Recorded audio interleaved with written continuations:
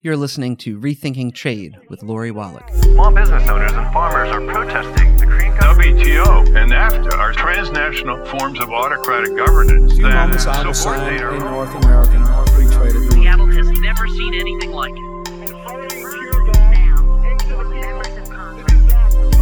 Mexican workers face threats of violence. Has delivered one punch in the gut after another.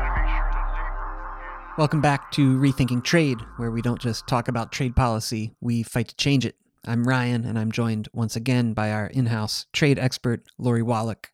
Do you all remember the episode we did back in December about how rules at the World Trade Organization were preventing countries across the world from accessing the technology they need to produce COVID-19 vaccines and treatments, and how the Trump administration had led the way in opposing a proposed waiver to temporarily, on an emergency basis, allow those countries to access that technology? Well, unfortunately, the situation has not changed, even though Trump is out of office. So we are re-releasing that episode today, but before we go back to it, we're going to hear from Lori and get an update on the situation and hear a little bit about some of the campaign work that we are involved with to try to change the U.S.'s position at the WTO regarding these intellectual property protections for Big Pharma. Lori, why don't you just give us an update on what's happening and why this is so important right now? So, two really important things have happened since we last talked about the WTO rules that could really undermine the necessary supply of COVID vaccines and treatments and testing worldwide. Number one, the WTO had its first meeting since the Biden administration entered office. And unfortunately, it does not appear that the memo got to the permanent U.S. WTO staff sitting in Geneva. There has not yet been a new U.S. trade representative confirmed. She's going to be great. And there's no new U.S. WTO ambassador to give political marching orders. So that crew that is in Geneva all the time at the WTO just repeated the same old bad old pharma defense that Trump had been dishing out, which is basically, yeah, there's no need to change these WTO rules to make sure that the developing world also gets vaccines and gets treatments. We're just going to make sure that all these pharmaceutical companies get these monopoly rights. And, no shocker, the U.S. officials did not mention that these vaccines that the U.S. pharmaceutical companies they touted developed were funded by us, the taxpayers. Yes, these companies did not put their own money up. They got U.S. government money, i.e. our tax dollars, for the development, for billions in pre-purchases to cover the expense of the testing, etc. So if there's ever been a time that a waiver of monopoly rights about where and how much of something is going to be made as far as medicine and its price, the vaccines for COVID would be the case. So, unfortunately, new administration, but not yet a new position. And that's what's going to take everyone's activism. So, as Ryan said, we have a petition going on about this. There are other things everyone can do in addition to signing on to the petition. Please consider calling your member of Congress, because here's the second development. It has become incredibly clear that no one anywhere will be safe from COVID, and this epidemic cannot be stopped in any one country because we have all witnessed variants, mutations of the original virus that are developing wherever there are major outbreaks. And if we do not get vaccines to people around the world, we can vaccinate ourselves 100% in the US, but we're going to see a variant, a mutation that's not going to be subject to that vaccine. Hell, that could reinfect people with antibodies from surviving the original COVID. And anytime there's a chance of huge outbreaks, there's a huge chance of more mutations. And the most recent studies suggest people in middle and low-income countries won't be able to get vaccinated until the end of 2022, and people in the poorest countries until 2024. That means if we're being really self-centered and thinking about just what it means for us, we in the US, 100% vaccinated, let's just say, will not be safe if we do not get these TRIPS rules waived at the WTO so that as much vaccine can be made in as many countries as possible, as quickly as possible, so that everyone can get vaccinated, everyone can get tested, everyone can get treated. No one will be safe until everyone is safe. And right now, these WTO rules are a big impediment to all of that. So please help get the word out, help get the US to join the rest of the world and do the right thing. The fix is not a heavy lift. The US just needs to stop blocking the initiative by South Africa and India at the WTO that now has more than 100 countries supporting it, so that more vaccine, more treatment, more testing can be produced worldwide. You can find the link to the petition in the description of this podcast episode, or you can go to rethinktrade.org or tradewatch.org. You can find the petition there. Sign it, share it with folks, and stay tuned because what's following is our episode from December where we take a bit more of a deep dive into this issue.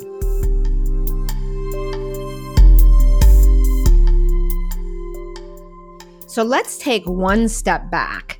The World Trade Organization enforces a dozen plus agreements, including the old trade rules, which are called GATT, the General Agreement on Tariffs and Trade. That's the part that really is about trade. One of those other agreements is the thing you just mentioned, trade-related intellectual property rights, which is often called TRIPS. That is basically the antithesis of free trade. That is a set of monopoly protections. Every WTO signatory country is obliged to guarantee to big pharmaceutical corporations. And that includes a guarantee of a 20-year monopoly for any medicine it creates, periods of exclusivity over the data used to prove a drug is safe so that the generic manufacturers sometimes have to wait even longer. All of those kind of rules, of course, are really the opposite of what you think of for free trade, right? Competition. Those are rules designed to block competition, to give monopoly powers to big pharmaceutical firms. They can charge any damn price they want for medicines.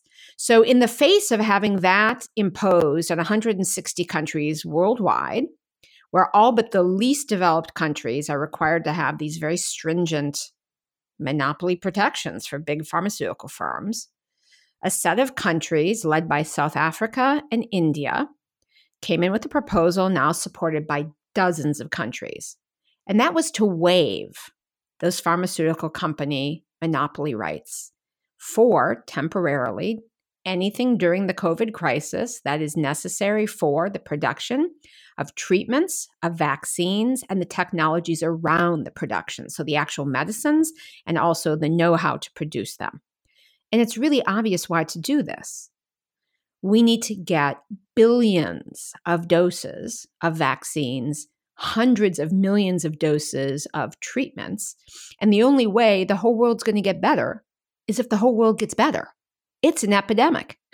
So it's actually in the interest of people all around the world to get enough of the vaccine made so that there's no one who can't get it, and quickly. But right now, the way the WTO rules are set up, if a country, for instance, simply copied the vaccine or insisted that the company provide the know-how for how to copy the vaccine, then it would be in violation of these WTO rules, and a country's imperative to save lives would subject that country to indefinite trade sanctions. So a developing country would have huge penalties, billions of dollars, put against its actual exports needed to keep its country going because they put people's lives first. And what would that process actually look like if a country was held in violation? Well, let's just be super concrete, because sadly, this is not the first time this has happened. During the peak of the AIDS epidemic, when hundreds of thousands of people were dying, antiretroviral treatments were available, but they were so prohibitively expensive that throughout the developing world, in Brazil and South Africa, people were dying needlessly for whom, if generic versions of these medicines could have been produced, their lives would have been the life of a person in the US or Europe with AIDS, which is basically the antiretrovirals would make it a treatable perennial but treatable disease. Instead of having a chronic treated disease, people all over the global south were dying, and countries started to want to make their own medicines, and some developing countries have the capacity. India can do it, Argentina can do it, South Africa, Brazil. And the United States, on behalf of its big pharmaceutical companies, basically threatened to go to the WTO and attack those specific countries for violating these trade agreement pharma monopoly rules, instead of basically helping those countries try and save the lives of their people who had HIV or AIDS. And that case ended up blowing up, because that was folks who remember when Al Gore was running for president, people from ACT UP were following him around, busting into his event, screaming, "Greed kills." Well, that was a WTO TRIPS case. That was to get them to back down the Clinton administration on these attacks using the WTO against HIV/AIDS medicines. So what happens with the sanctions is practical. One of these WTO tribunals decides that some country's health law is a violation of the WTO rules. And then the country is told, you have 90 days to get rid of that regime for making medicine available, that pharmaceutical generic company. And if you don't, then we're going to impose penalties on all of your exports. What that means practically is, for instance, every good that a developing country would export would be hit with a huge tariff on the way into other countries. So that basically it's like a strangle. It's basically, we're going to choke you to death if you don't change. And we're going to do that by cutting off your exports. I know there's an effort underway right now to pressure the U.S. and other countries to support this waiver at the WTO and prioritize responding to the pandemic over protecting big pharma intellectual property rights. But ultimately, who has the power to change the U.S. position here? And also, what are the prospects of this position changing under the incoming Biden administration? Ryan, that is exactly the question to ask. So who has the power to change this? This is a position that's taken in the executive branch. It doesn't require Congress to pass anything. Whomever is the president and the president's top trade official, the U.S. Trade Representative, decides the positions the United States will take at the World Trade Organization. The United States sits in a council. It's called the General Council. With the other countries who are signatories to the WTO, the General Council takes positions. If the United States, which under the Trump administration has joined Europe and a handful of other countries who are the homes of the big pharmaceutical corporations, to block this proposal, if the U.S. changed sides, something that the Biden administration could do without Congress again, and then what it would look like is the instructions go from the White House to the U.S. representatives at the WTO in Geneva, and they go to that meeting, which the next one, right now they're meeting, we're going to say the wrong thing. The U.S. is going to say the wrong thing. So when it meets again in January, that General Council, the U.S. can go in and say, we now join those countries that want to temporarily waive the WTO's special monopoly protections for big pharma. It's a temporary waiver until the epidemic crisis is over. It only applies to those medicines and technologies with respect to vaccines and treatments for this crisis. But we join putting public health first. That's all it would take. And who can make that happen? Well, that's us. So we all need to be taking action to contact our members of the House, our members of the Senate. And frankly, as soon as Joe Biden is sworn in, the White House, which will be taking, of course, the usual hotline emails and letters. And the reason to get Congress engaged is this is not a one-off. So these WTO rules and this particular waiver is extremely urgent. It's literally going to make the difference between life and death for people all over the world in relation to the COVID-19 epidemic. But this is a fight that we started with the NAFTA renegotiation when we got the most extreme big pharma giveaways that Trump added to the old NAFTA, making it worse. We got that out. But we need, as the United States of America, to have a new position about these kind of pharma protections in trade agreements. They don't belong there at all. It's not just that the WTO rules should be waived, but rather we need to negotiate these terms so that we're putting people's health first.